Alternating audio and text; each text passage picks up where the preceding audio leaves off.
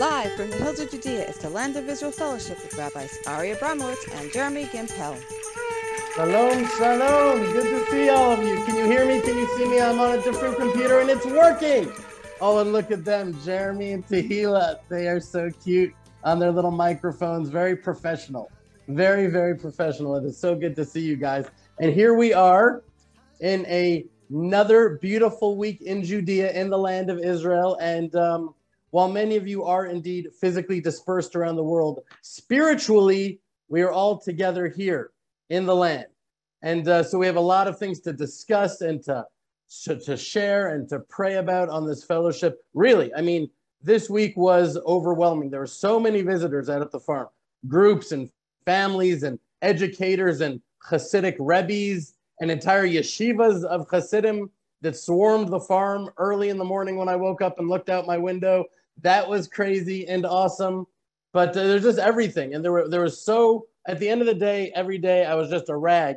And I didn't have the time that I usually do to immerse myself in learning the Torah portion as I usually do for the fellowship. I'm just being honest. I mean, I definitely learned, but on a quantity level, it just wasn't the same. But Hashem really blessed me that nearly everything that I did learn jumped out at me like, wow, this is something that I need to share with the fellowship. This is something I just that I have to spread, which really reminds me that I want to express to all of you my gratitude, because I was really thinking about it. And since the initial conception of this fellowship by Jeremy, shout out to Jeremy, good for you.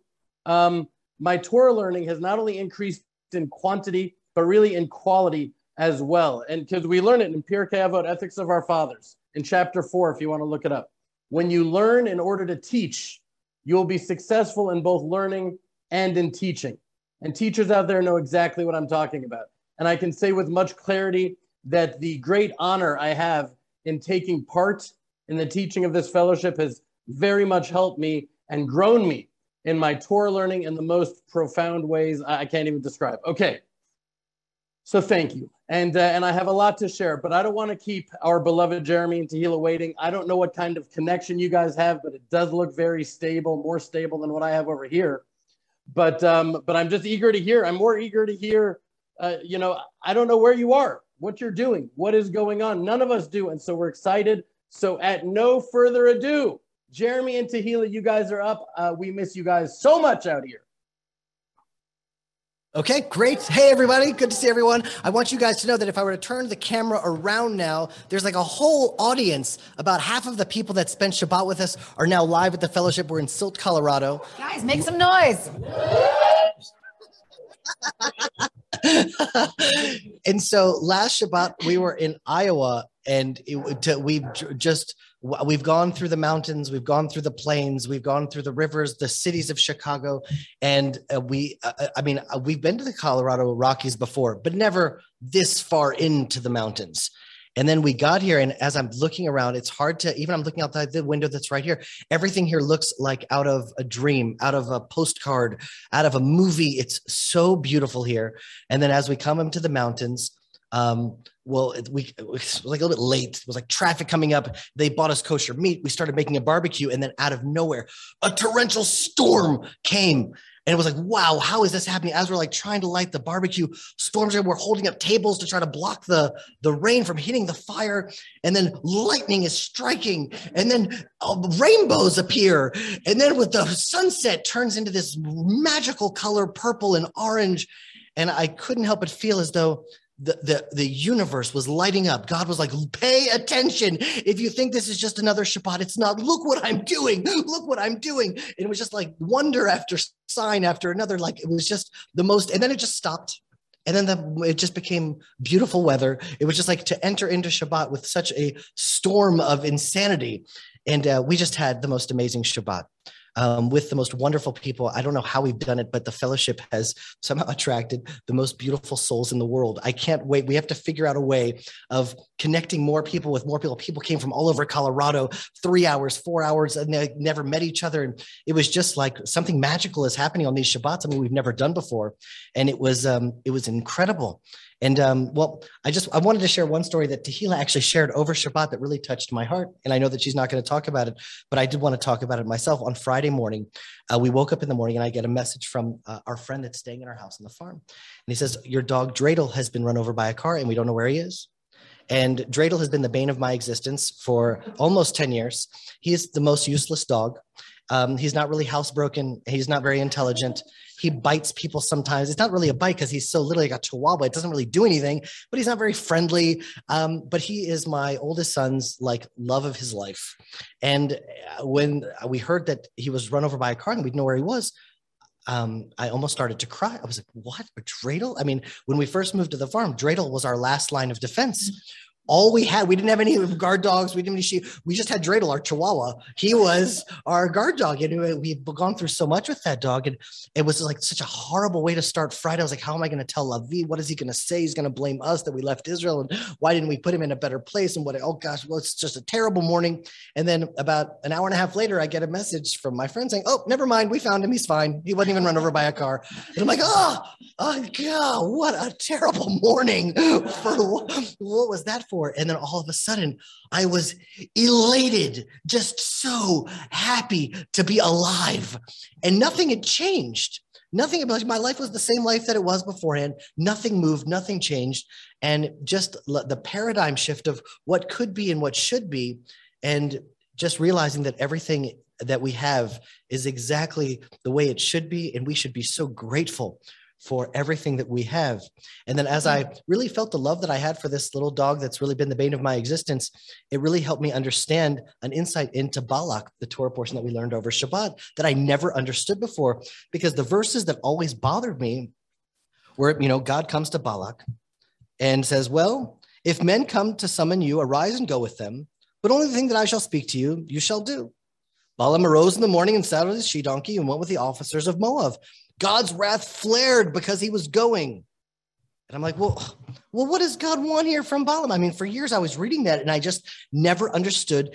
God said, if people come and summon you, go with them. People came, summoned him, and he went. And then how is God upset with him? Something else must be going on. And so it really struck me that as the donkey pushes him into the corner, Balaam, out of just absolute rage, says, if I just had a sword in my hand, I would just slay you, my donkey. And the donkey's like, but I've been such a loyal donkey for you for so many years. How could you strike me like that? And I was like, well, what we see here is that Balaam's inside was just really rotten. God wasn't upset with his lack of obedience. He was following the letter of the law and doing exactly what he was instructed to do. But God judges the hearts, not just the actions. And it seems like his actions were totally aligned. Theoretically, he never really did anything against God's will. But God's ultimate will is that we have a pure heart, that we have a joyful heart, that we have a place of a foundation of love and compassion. And here we see that, his donkey kind of pushing him into a side, the rage and anger that erupted just shows the mental state that he was at. And what I have decided, or well, not decided, just discovered, is that there is a common thread between all of the people of the fellowship, whether they're getting married and engaged in Norway or they're here in the mountains of Colorado. Their insides are so pure. Their insides are so good. And their outsides may take different forms and different shapes. And some people have this level of observance and some people have this way of living and this way of following their heart, but their hearts are so good. And I think that on the inside, that's really what binds us all together. All these people that are seeking after Hashem with pure hearts, with love and compassion as our foundation. And it has just been a pleasure, an honor. It has been amazing. Finally, having a chance to spend Shabbat real time, learning their families, learning their stories. And it's just like the flame of the fellowship is growing and growing. Yes, I agree. And thank you. We're just so thankful for our gracious hosts here in Silt, Colorado, and get to talk to them, a couple of them in a few minutes. But Ari, you'll appreciate this. I was very lucky this week that we found ourselves at the Waller base in Patterson, Missouri, and I wake up in a cold sweat at about 3 a.m, and I get this bad feeling like there's something Jeremy is not telling me.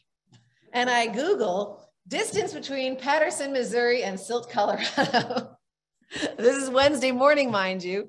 And it says 18 hours. I said, Jeremy, we have to drive 18 hours in 3 days. He's like, yeah, no big deal. I'm like, thank goodness he pulls the wool over my eyes regularly to take me on these escapades. Because if I would have known, I would have said, we can't do that. But Baruch Hashem, Jeremy did the entire drive on his own. And our children were only slightly worse for the wear.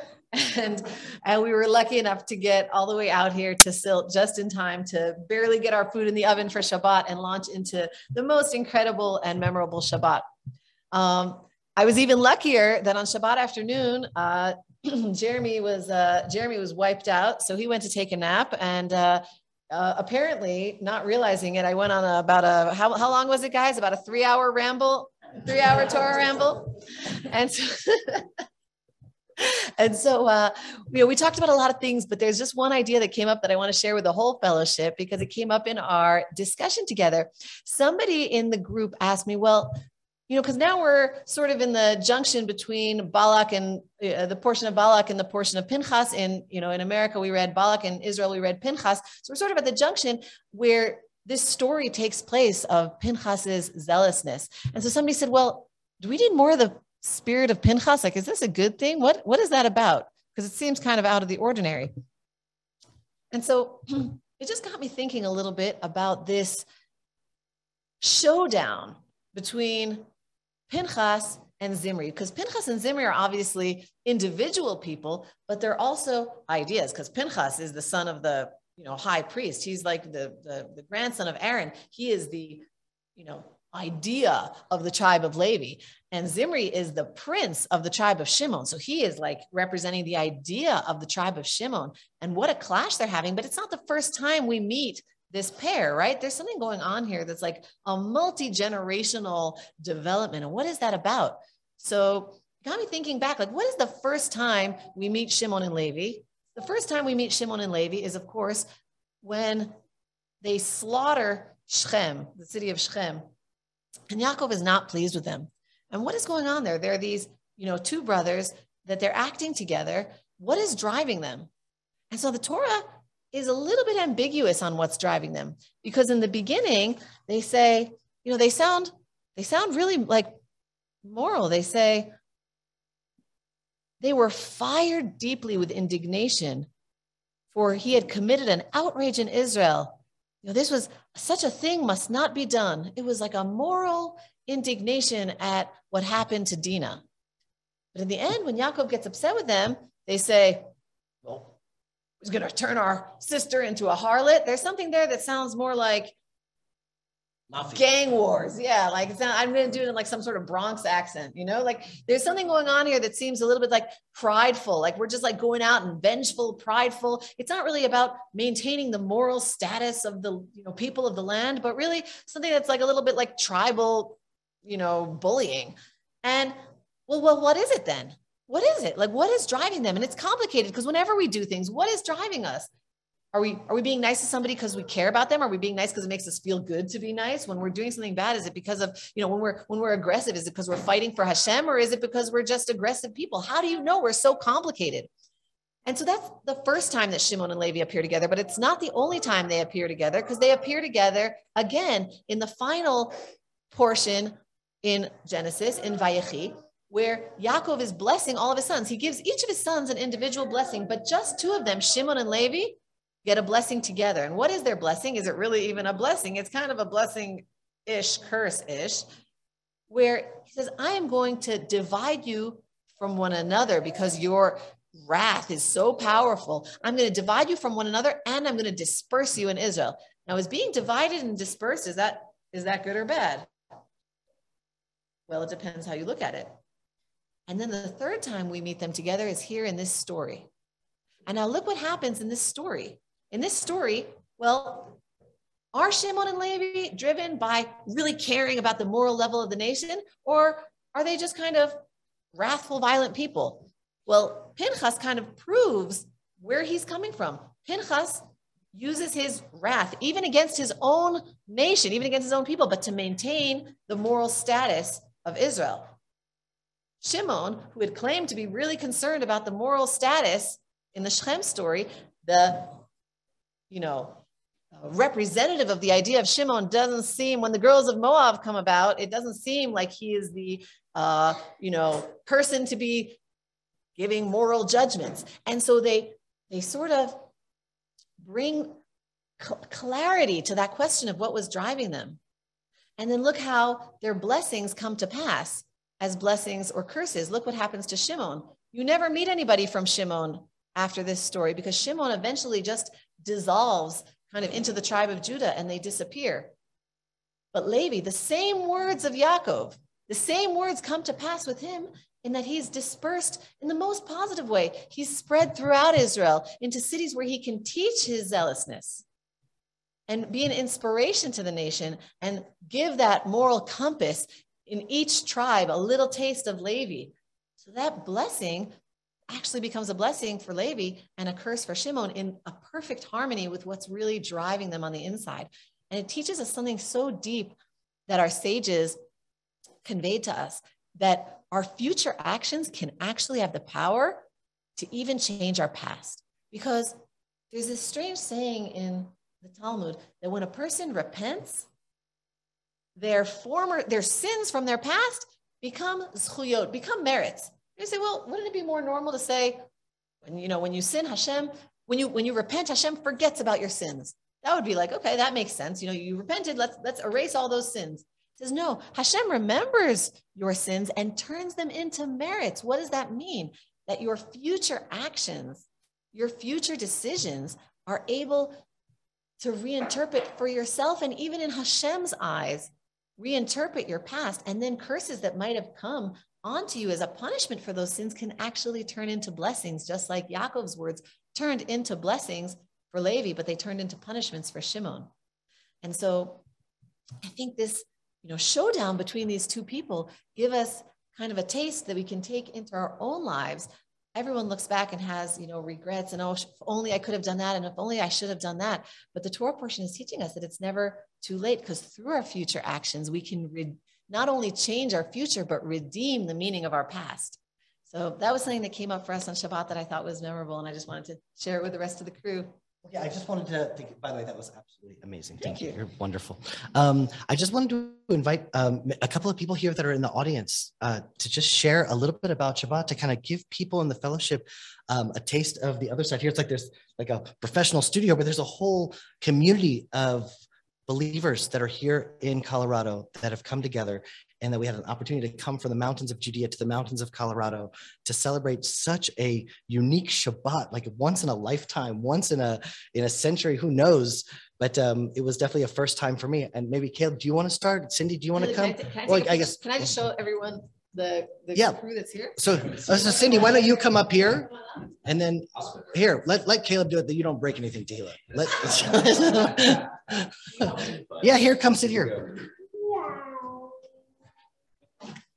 Say hi, everybody. All right. All right. Here, Tila, come. Hi. So my name is Cindy Apps, and my husband and I and our two sons live here just outside of Silt in a little town called Rifle. Wait, 1 second. Cindy was the mastermind of this Shabbat, it should be said, that she organized so many things for us. So thank you. Oh, you're welcome. It's I'm glad that she did not realize how far away they were, so they would actually make the trip.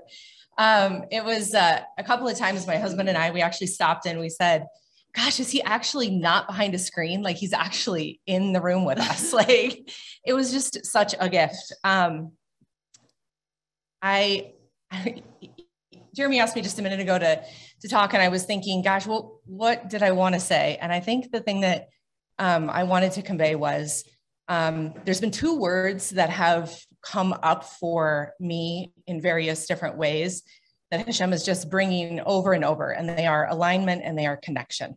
So alignment and connection. We have desired for so many years now to align ourselves to the God of Abraham, Isaac, and Jacob. We have desired to align ourselves to echad, to oneness, to unity. We've desired to align ourselves to the Jewish people. And, we don't have anybody to teach us right here in the ways that we really wish that we could. And this fellowship has been such a gift for that. Jeremy and Ari and Tehillah has just been, they have come forth and wanted to teach us. And to be able to stand there on Shabbat and be able to do our prayers on whatever level we are on, with whatever knowledge we have, and to have Jeremy and Tehillah there and to teach us.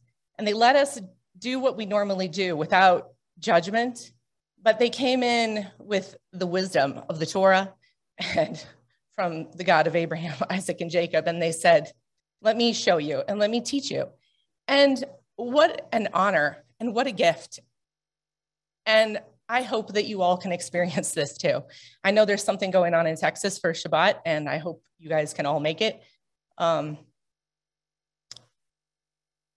these people and their heart to teach us has just shown us that it's okay to be who we are, where we are. We don't have to try to be anybody different.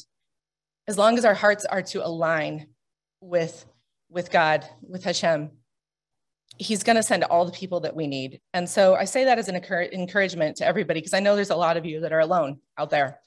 And you're not alone here. And these guys just brought it to a whole new level of real. So thank you for doing that. And just one last thing I remember from what Jeremy was saying when he was talking, when we were going through the prayers, is he was talking, he started with the Modeh Ani. I mean, you know, I've been familiar with that for a long time, but I think the thing he said that impacted me the most was, you know, our natural state is alignment with gratitude, alignment with gratitude. And when we say the Modeh Ani and we align ourselves with gratitude, then our natural desire next is to be indebted and to be in service to Hashem. And I was just thinking about how much I want to take that embodiment of alignment and gratitude to a whole new level. And so thank you, Jeremy, and thank you, Tehillah.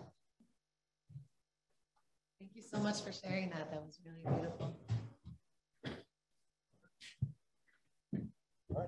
Kib, you want to just say some words? All right, there we are. So we have like a spokesman of the fellowship. Here we are. Hey, everybody. I'm super stoked.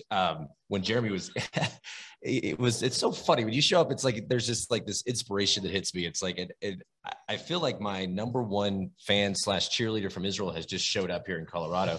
And like, how many of us need like a coach that's just like ecstatic about what we're doing? And I think Jeremy truly embodies what I believe the nation of Israel will become as they, I would say evolve, but as they grow into the destiny that Hashem has for them.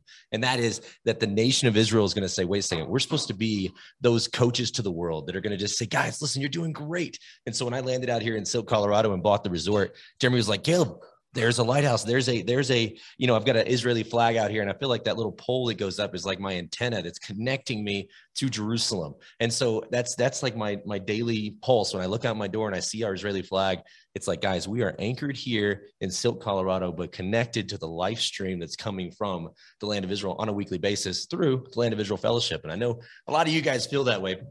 And I'm super, super, super stoked. Like, so what's happened over the weekend? It's been a whirlwind, to be honest with you. It's been like, it's just, there's so much to process right now. I have to say, it's just been, you know, Israel has been very near and dear to Ken and I's hearts for a long time. And it was the center of everything we did for 14 years. And to step back here into Silk, Colorado, and then just say, okay, what are we doing here? Like what's happening? And as Jeremy and Tehillah had been here, Ken and I were just, you know, laying in bed talking last night. And we're just like, is the connection like being reestablished? Is something happening? And so I want to tell you guys on the fellowship here. I mean, we're already setting a date for next year for all of you guys to put on your calendars, because we're going to bring in the whole crew, not just Jeremy and Tehillah. We're going to bring in, you know, Ari and his family, hopefully. And we're going to do a Shabbat like no other right here on the resort. And so I told Jeremy, because Jeremy called me last month and he was like, hey, we're coming to Colorado. Let's get it done. I'm like, do you realize my resort books like 6 months to a year in advance? Like we need to nail down a date. So if you guys are interested, we'd love to have you come to Western Slope of Colorado, be hosted by our wonderful fellowship and friends that are here, and just experience a Shabbat like no other. Because, you know, unfortunately, not all of us are able to make it to Israel often, but maybe we can bring these guys here to us. And that's what we've experienced this weekend. And it's been super, super, super blessed. And so in saying all of that, Yishar Koach. Go in strength, my brother. Thank you. Thank you, Caleb. All right, Ari. So we'll pass it back to you now. Thank you so much. We miss you guys, and bringing the light of Judea to Colorado. It's pretty amazing. Wow, wow, wow. I could spend the rest of the fellowship really just talking about what I just heard from Tehillah and Jeremy and Cindy and Caleb. I really am jealous, really. I feel like I haven't seen Caleb forever. Is there a chance that, Caleb, if you can hear me, I don't know if you guys can still hear me. If you're going to watch the fellowship, you are not dismissed. I want to see Ari Chesed. If you can bring Ari Chesed up, I would love to see him. Is that him? I hear squeaking in the background. Anyways, I have a lot to say, but we have a lot to talk about in this fellowship too. And yes, it's true about Dreidel. I got the call too. Oh, this is Ari Chesed. Hello, Ari. Whoa. I think we have the Ari soul connection. That is so cute and so delicious. Does he want to say a word? Does he have anything to say? All right, maybe when the camera, you guys having an earthquake out there in Silt? I don't know what's going on. Anyways, it's true about Dreidel. I got the call about Dreidel. The Dreidel was hit by a car, and I was so sad. Do you know how long I've been trying to run over Dreidel? For years. And then this other person that probably wasn't even trying to was able to run him over. No, I'm just kidding. I'm kidding, sort of. But I do believe that the way to not run over a dog is to try to run over the dog. That is something I really do believe. But Dreidel is just fine. He just peed on my couch. So everything is well as it's supposed to be. Anyways, now Jeremy quoted Balak, but don't get nervous. All right. We are studying Pinchas. We're in this period of time where those in the diaspora are reading the previous week's Torah portion, but not us, not the Land of Israel Fellowship, because we are in the Land of Israel in this fellowship, even if our bodies may be in the exile. But I guess Jeremy and Tehillah have been there so long that they're actually reading Balak. But I guess as they say, when in Rome, all right, or when in Silt. Anyways, I really am jealous. It's so good to see all of you guys. And Tehillah, that was so beautiful. It's really true. What a beautiful teaching to share with the fellowship, because there's so many people in this fellowship that are elevating and rectifying not only the actions of their own lives and using their shortcomings and their sins as a platform to come closer to Hashem than even imaginable, but also intergenerationally that's possible. Of course, I'm thinking about those Germans that came here and said, this is the tip of the Judean frontier. This is where the world is the most against you. Well, this is where we want to stand with you. And our parents brought so much curse and darkness. We want to bring blessing and light. Talk about intergenerational fixing. But yeah, so let's dive in into the word, right? As many of you call it. You know, Jews don't really tend to call the Torah the word. Not that there's anything wrong with it at all. I actually really like it. It's just not the way we roll. I guess it just never caught on. I just remember a conversation that I was having with a Christian friend about Shalom Bayit, about peace in the home. I don't remember which friend it was, but I think it was one of the Waller brothers. Pretty sure it was Caleb. And he said it was important in marriage. It's important in marriage to bathe your wife in the word. And while yes, it really is important, I also just love saying that. I just tell Shane I have to bathe you in the word. And I bless all of us. I want to bless all of us that our homes should be filled with joyous immersion in the word of Hashem, and that our home should just be bathed in the word. Amen. Anyways, with your permission, I want to start by going back a few Torah portions just for a moment to the Torah portion of Chukat, because you know, we spent a good amount of time reflecting on the greatest of mysteries of the red heifer, right? And why the Kohen, that the priest that administers the ashes of the calf to purify others, is himself rendered impure. And while, you know, when we study Torah, it's very important to have the humility to say that ultimately we just don't know, right? It doesn't mean that we can't seek understanding and we can't seek meaning within it. Of course we can, and we should.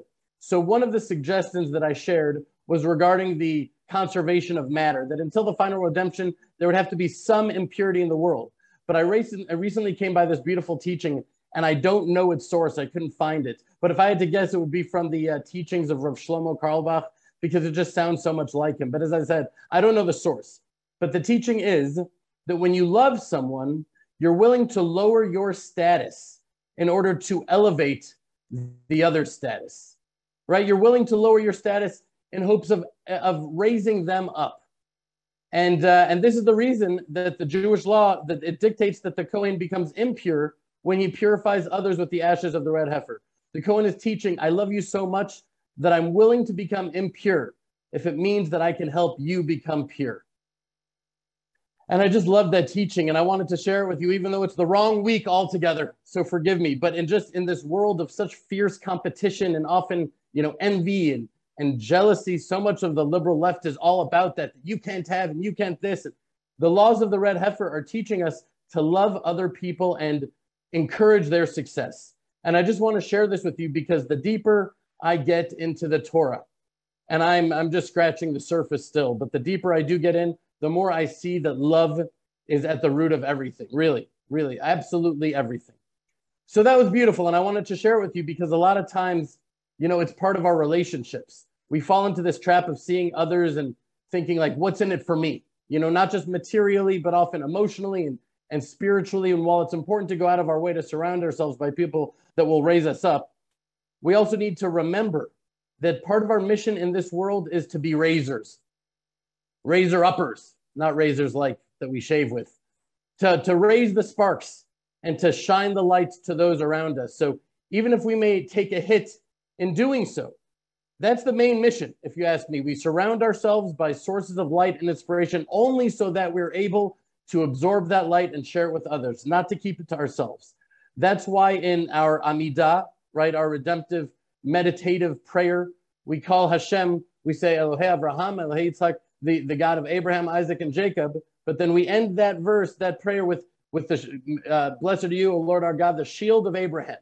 Only the shield of Abraham. Because out of all of our forefathers, he was the one that went to the greatest lengths to call out in the name of Hashem in a world of paganism and idolatry. And he didn't care if it may bring him down. It was a price he was willing to pay to share Hashem with the world. Okay, so there's that. And I wanted to share that with you because it touched me deeply. And it was one of those tours that just made me wonder, like, why I didn't see that from the very beginning. Now, before pushing forward into the beauty of Parshat Pinchas, I want to go back to last week's portion of Balak.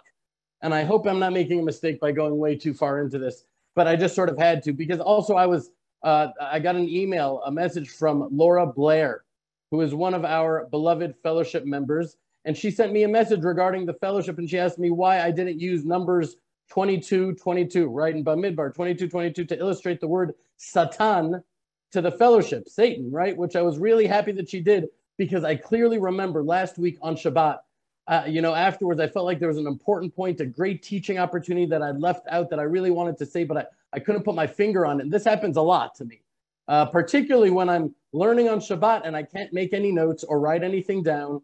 And I remember wanting to make that exact point and forgetting to do so. And so this is regarding our ongoing discussion regarding the nature of the Satan, right? Or as they say, Satan in America, they call it Satan. And by the way, if you're done with this subject, message me, say we could put that behind us. But for some reason, my heart keeps going back to it. So over the last number of fellowships, we've been, exploring the subject, and I feel it's not just an issue, but it touches on what I believe to be a very deep truth, right? A misunderstanding, which can cause a significant distortion in our understanding of the nature in Hashem, and can have profound consequences, not only in our relationship with God, but in the way we serve him as well. And keep in mind, this is all from my heart and my understanding. Everything I said, everything, I could be wrong in everything that I say. I'm just sharing my heart. Okay, so here's the verse from the last week's Torah portion when Bilam was on his way to curse the nation. And he was so excited about it. He woke up early, he saddled his donkey. We remember the whole thing.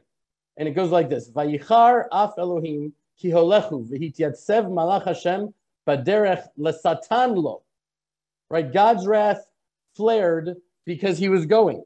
And an angel of Hashem stood on the road to impede him, right, to stop him. Lesatan lo. Lesatan lo. He was riding on a she-donkey and his two young men were with him. So here in this verse that Laura brought to my attention, we find the actual word Satan. which is actually used here as a verb, right? Meaning that, as I said last week, the Satan is as a position or a function, like the prosecuting attorney for the state. But whereas in Western law, right, law enforcement can't really, set people up. They can't entrap them. The Satan in Torah understanding is the name of an angel who does entrap, who lures, who seduces towards sin. As we saw, for example, the first time with the serpent in the Garden of Eden, right, with Chava, with Eve.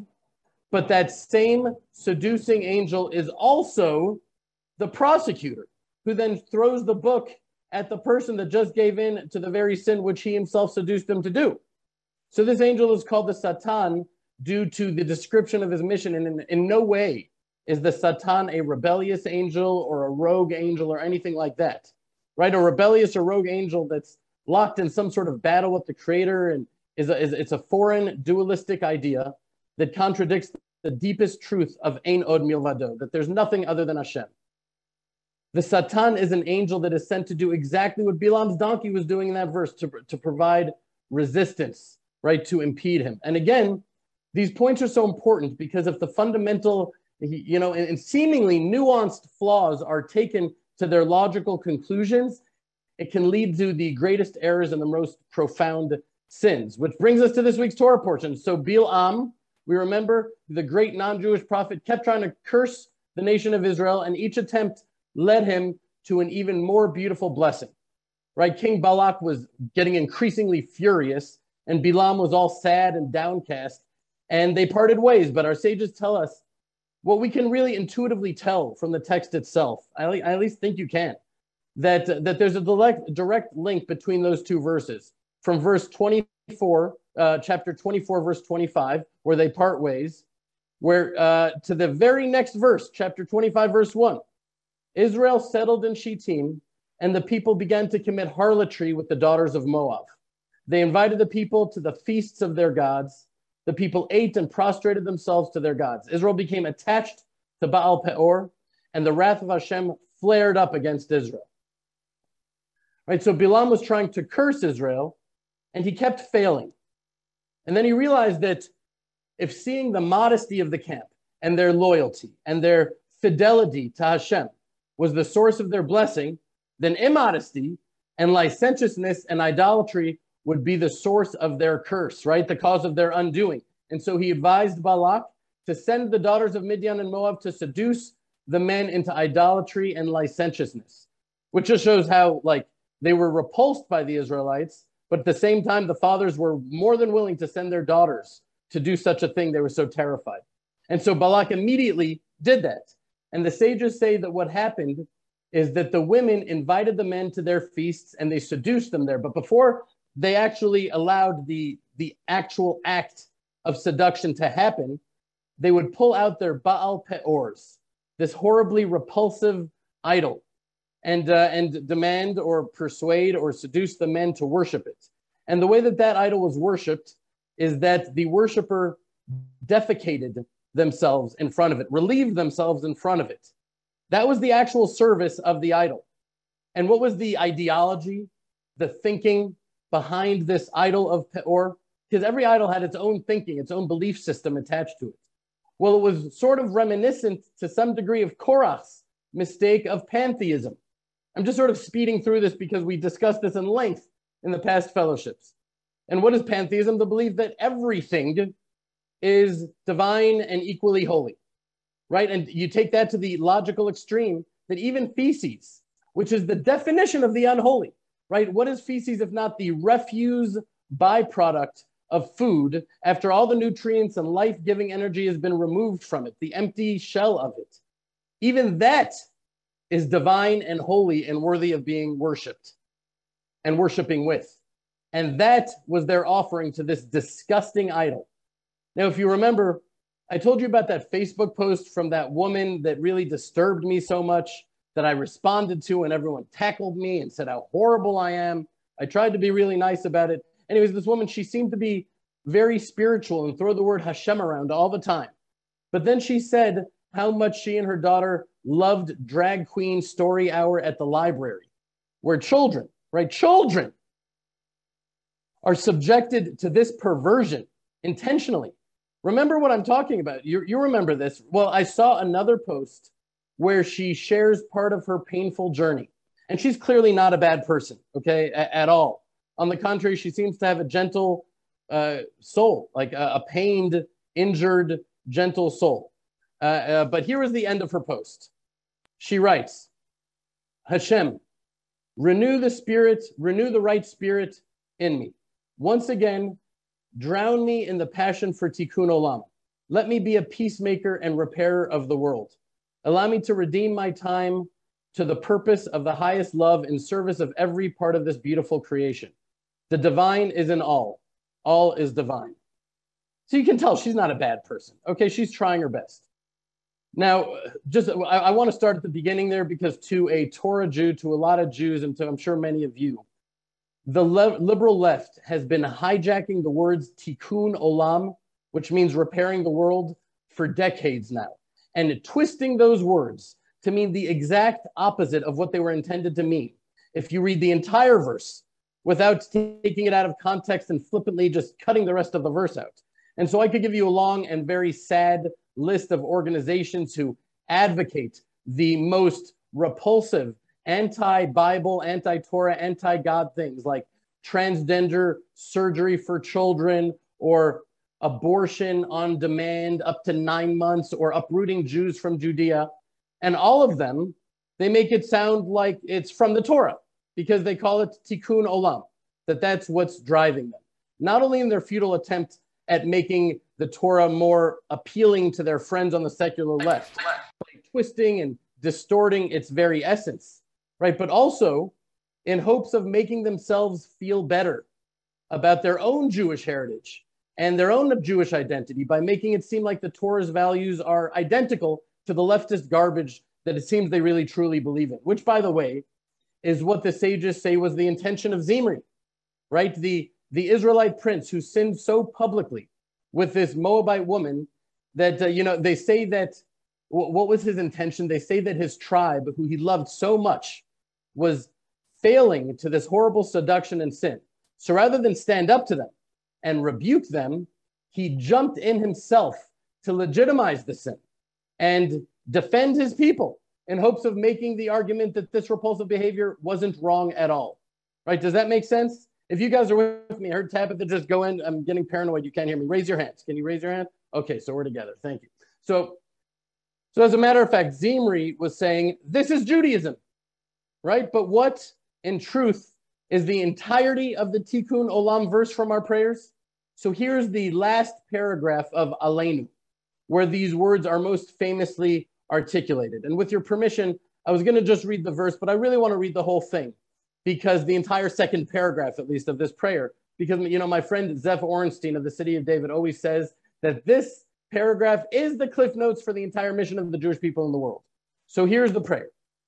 We therefore put our hope in you, Adonai our God, to soon behold the glory of your might in banishing idolatry from the earth. And the false gods will be utterly exterminated to perfect the world as the kingdom of Shakai. And all mankind will invoke your name to turn back to you. All the wicked of the earth, they will realize and know, all the inhabitants of the world, that to you every knee must bend, every tongue must swear allegiance. Before you, Adonai our God, they will bow and prostrate themselves, and to the glory of your name give honor.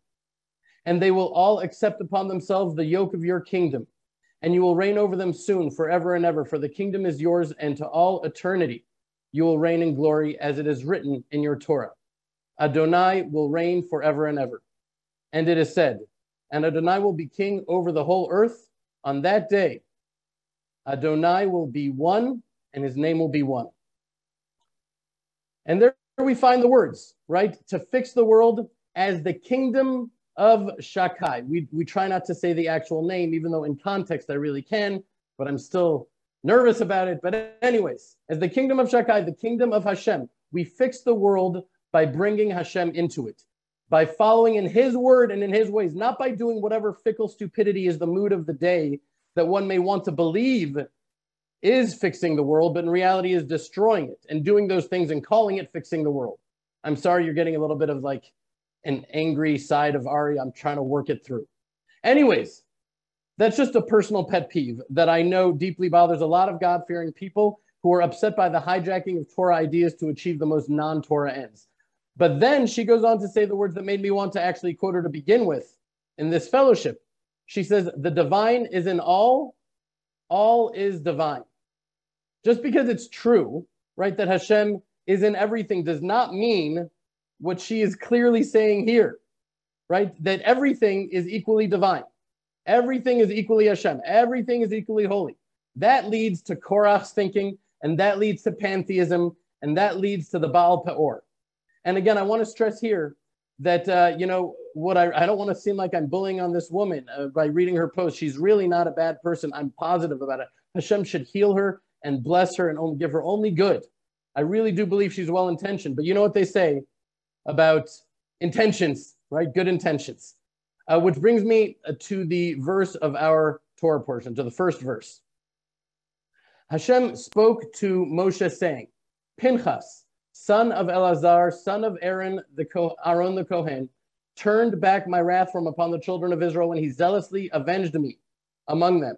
So I did not consume the children of Israel in my vengeance. Now we know that, even then, we're the people of the book. We're a nation under the law, which is something we're proud of and not ashamed of. And one could not just unilaterally take the law into their own hands and kill, no matter how justified it may be.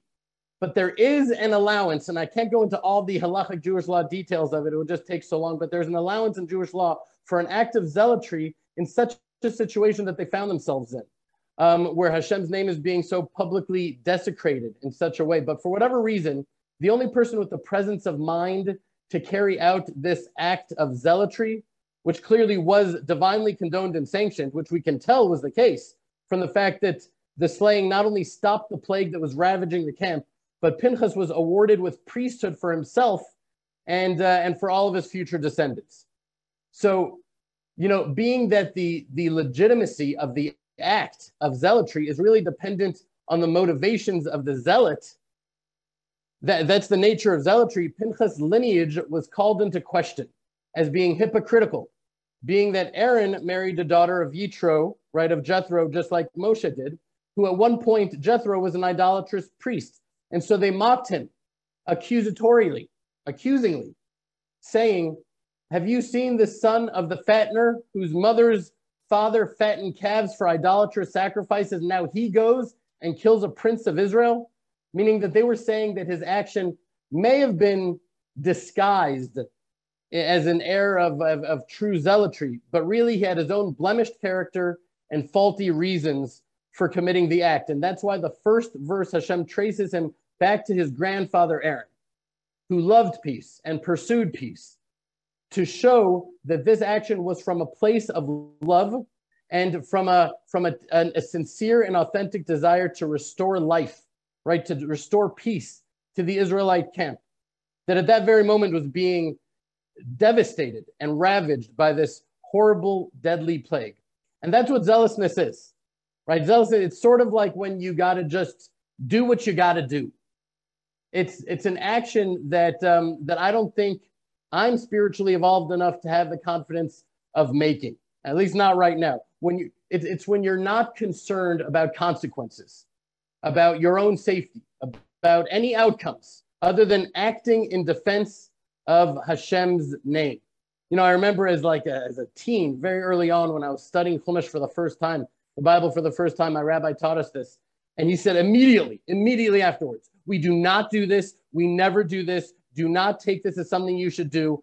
It was like such a liability disclaimer he was saying.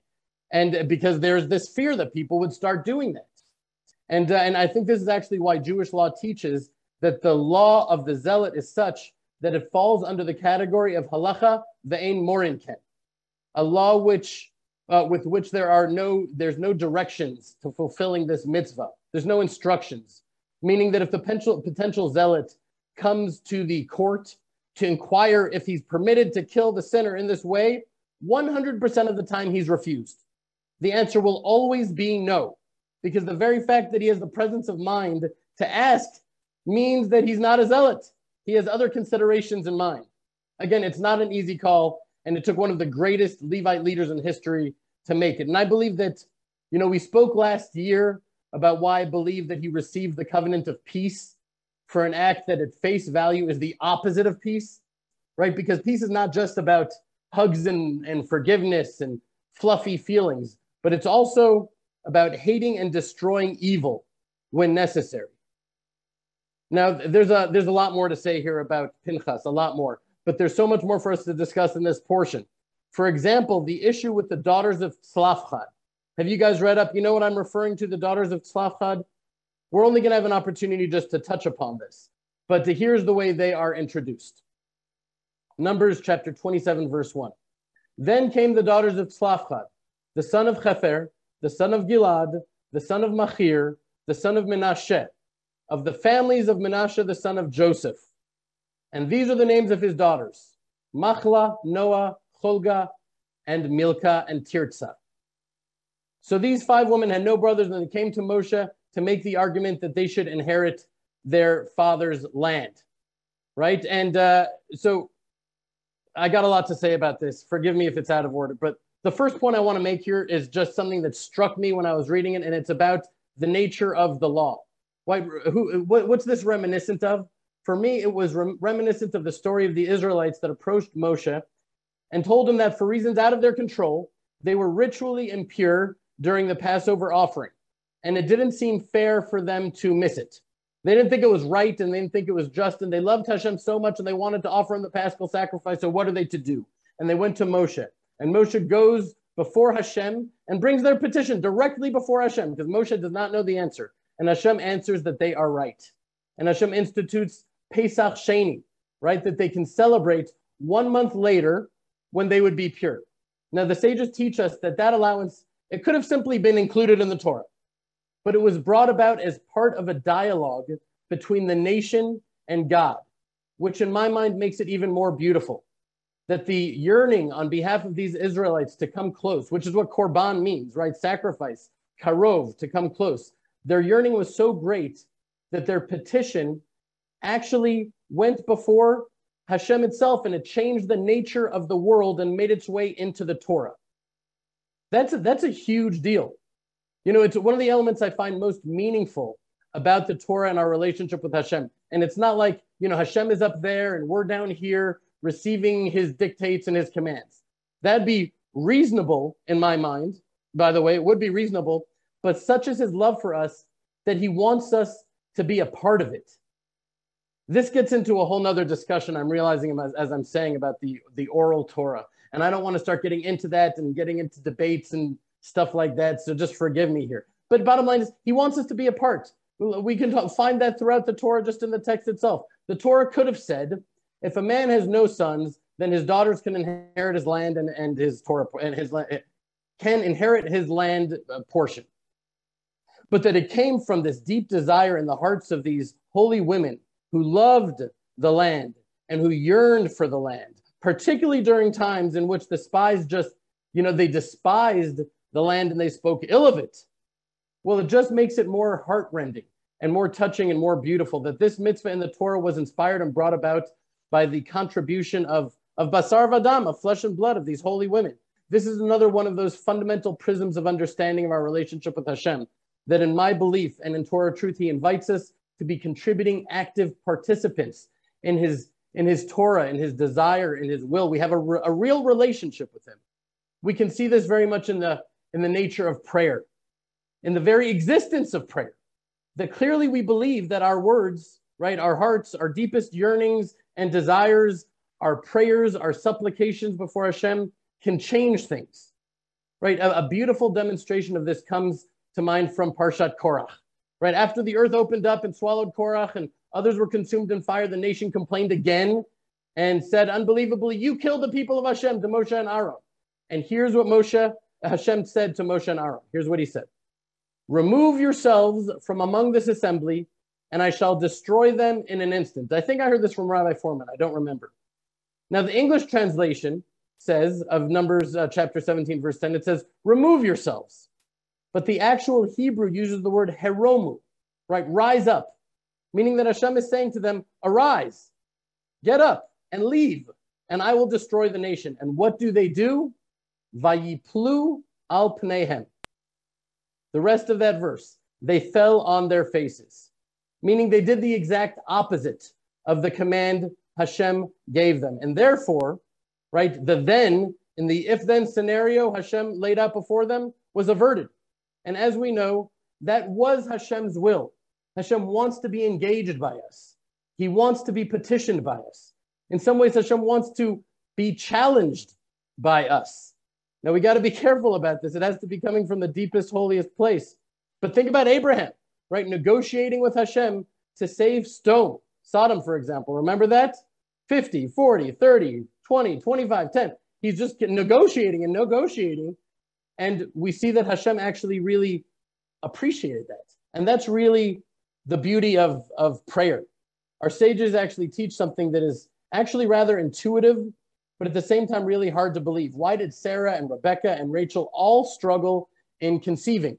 Because we're taught Hashem is mitaveh l'tfilot tzadikim. Hashem is yearning for the prayers of the righteous. The struggle itself is in order to bring them and to bring us closer to Hashem by catalyzing us into prayer through these challenges in our lives. Hashem loves hearing our prayers. They pierce through all the walls and all the barriers and all the divisions and present themselves before his great throne. That is, of course, if they are truly from our hearts. If we're just mumbling words, I don't think they pierce through all the barriers. I don't. And believe me, I mumble my share of words, but I do my best, I think. Maybe not. Maybe I don't do my best. But anyways, the other night I had this very powerful experience when I was putting Dvash to sleep, and she didn't want me to leave the room. And we'd finished all of the stories, often involving baby sheep, and Moshe Rabbeinu running after one of them and finding the burning bush. But she didn't want me to leave the room, so I stayed. And I also stayed because I didn't want to leave either. I would miss her too. And fortunately, I pulled out my phone and recorded this exchange that I had with her that I just wanted to share with you. Yes. Papa. Yes, Tvash. Papa. Yes. Papa. Yes, Tvash. Papa. Yes. Papa. Yes, Tvash. Papa. Yes. Papa. Yes. Papa. It goes on. Were you guys able to hear that? Give me a thumbs up. So, because, very often parents, I think we take things for granted. It happens to all of us, but for some reason, Hashem has blessed me, maybe because of my advanced age when Dvash was gifted to us and entrusted to us. But Hashem has blessed me that it happens to me a lot less than I would imagine otherwise that it would.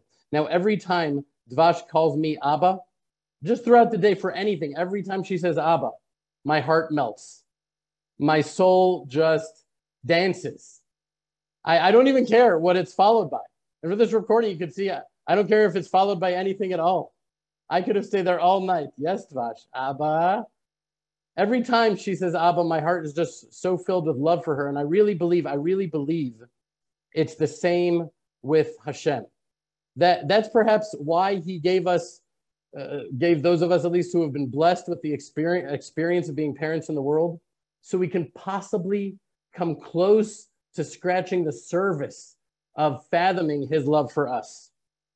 Hashem just wants us to call out to him with a simple, pure heart. We don't need to know all of the right liturgy. We don't need to know the right language. We don't need to know all the prayers. We just need to be able to call out to Hashem from the deepest place, which is not easy to do, at least not for me.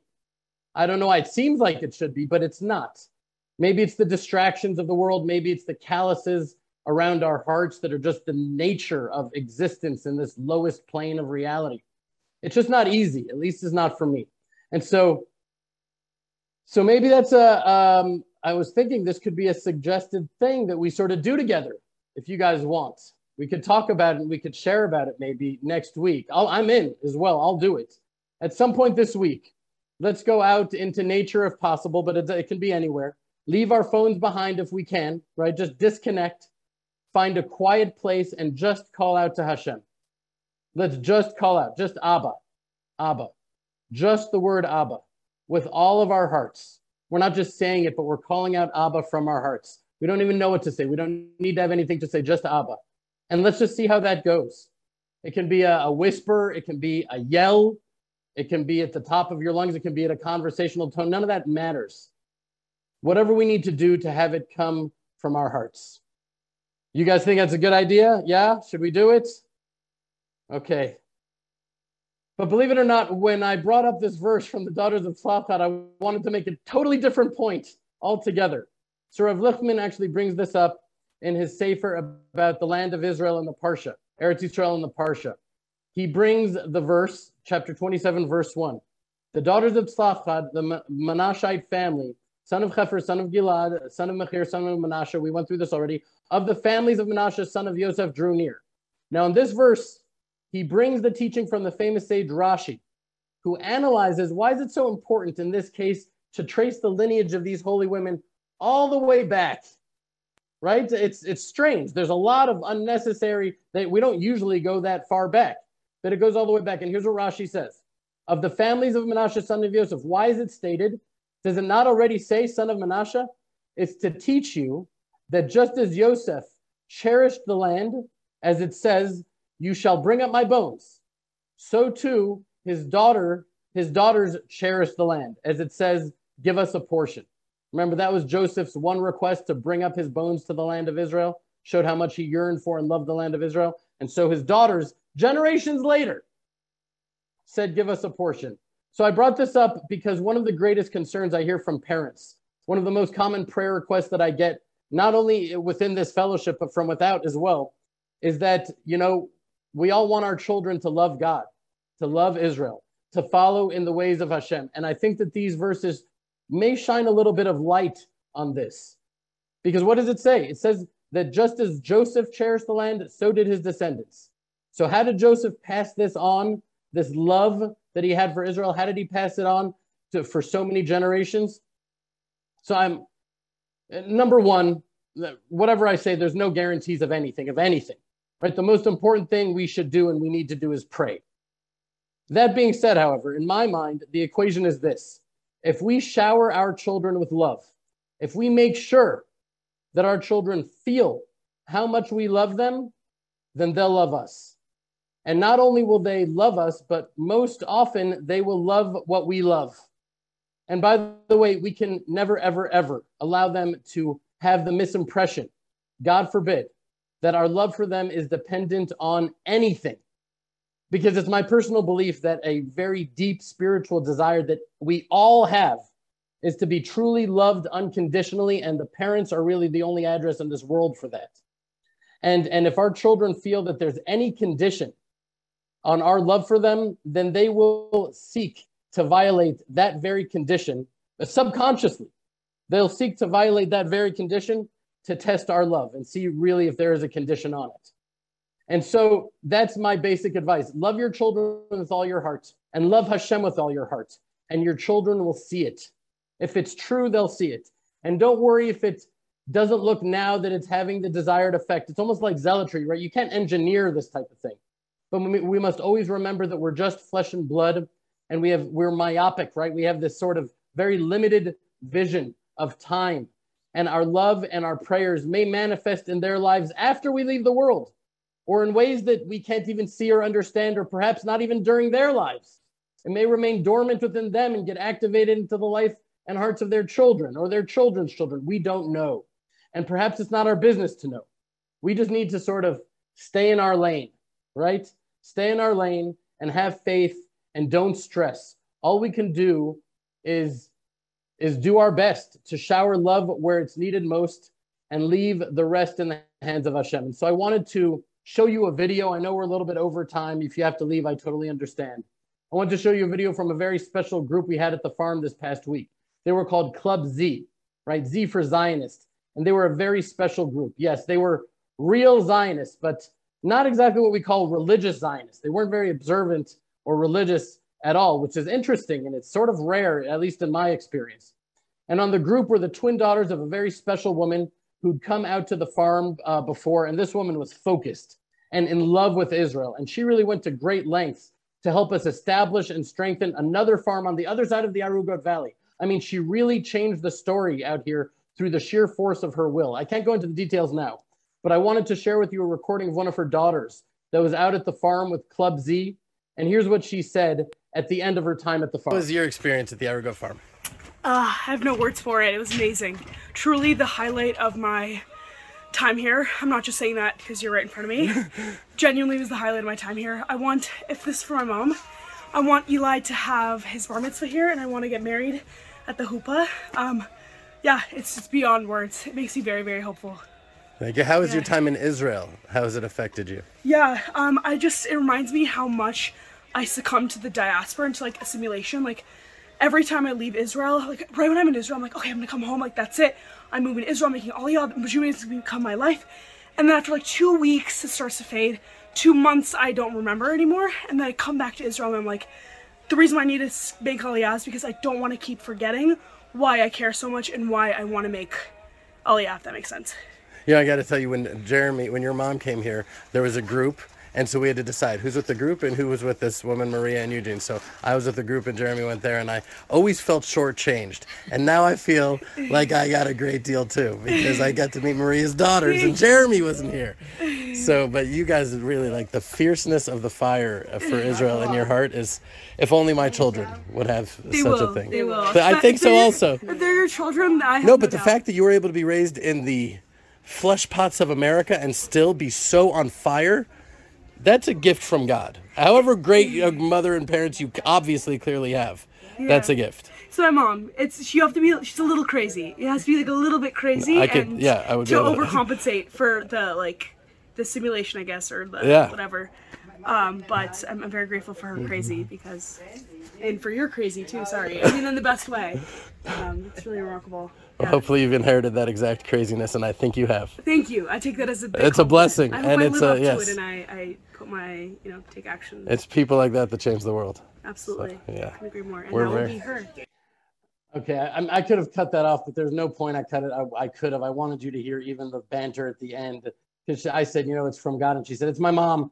It's my mom. And, this girl is from the liberal, left, progressive, anti-Israel bastion called California. Unless I'm mistaken, actually San Francisco. That's where she's from, this girl. And nonetheless, she's coming out like this. There's only one thing that can have that effect. And it's love. Which brings me to some last words that I want to share. Right? We spoke about the power of prayer. We spoke about how everything in the Torah really at the core is about love. And so while there are so many people in this fellowship who need our prayers and our love, and we are sending them to everybody, I just wanted to take this moment to pray for our beloved Esther, right? She's suffering right now. I understand she's getting a little bit better, but she really still needs our prayers in a real way. She's suffering a lot, and we beseech you, Hashem. Hashem, please look upon her with favorable and loving and compassionate eyes. Look on our beloved Esther Klug. Please send a full, complete healing to Esther Bat Hilda, Esther, the daughter of Hilda. Elna Refanala, please heal her. Please, Hashem, heal her and the other beloved members of the fellowship who need healing, and their families and their friends and all those who are just needing your divine healing in this broken world. Amen. And last but not least, right, let's join together to shower joy and blessings on the beautiful young Norwegian couple who Hashem brought together through this very fellowship. Are you guys there? Tabitha, is there any way you could bring them up? I guess you can't. It's hard to do that last second. But, okay, well, that's not them. It's a picture of them, but that's okay. That's okay. Anyways, this is them sharing, what they've been through. She wrote, Shalom Ari, I have some great news to share with you all. Because of your fellowship, I got engaged today. My wonderful husband-to-be is the son of Tone in the fellowship, who is also from Norway. But we live on different parts of the country and we hadn't met before. And his name is Kenneth Johansson. Your fellowship is really making great connections. How beautiful is that? So Hashem, please shower your light and your love and your blessing on Anita and Kenneth. Allow them to establish a home filled with love for you, awe for your great name, and study of your Torah. May their home be filled with laughter and sweet prayers of little children who they lovingly are going to raise to walk in your ways. Amen. May we see more of those blessings come from this holy fellowship. And speaking of blessings, it's my joy to bless all of you with the blessing of Aaron, the high priest. Yivarechecha Adonai v'yishmerecha. Ya'er Adonai panav elecha v'yichuneka. Yisa Adonai panav elecha v'yasem lecha shalom. May Hashem bless and protect you. May Hashem make his face shine upon you and be gracious to you. May Hashem lift up his countenance to you and give you peace.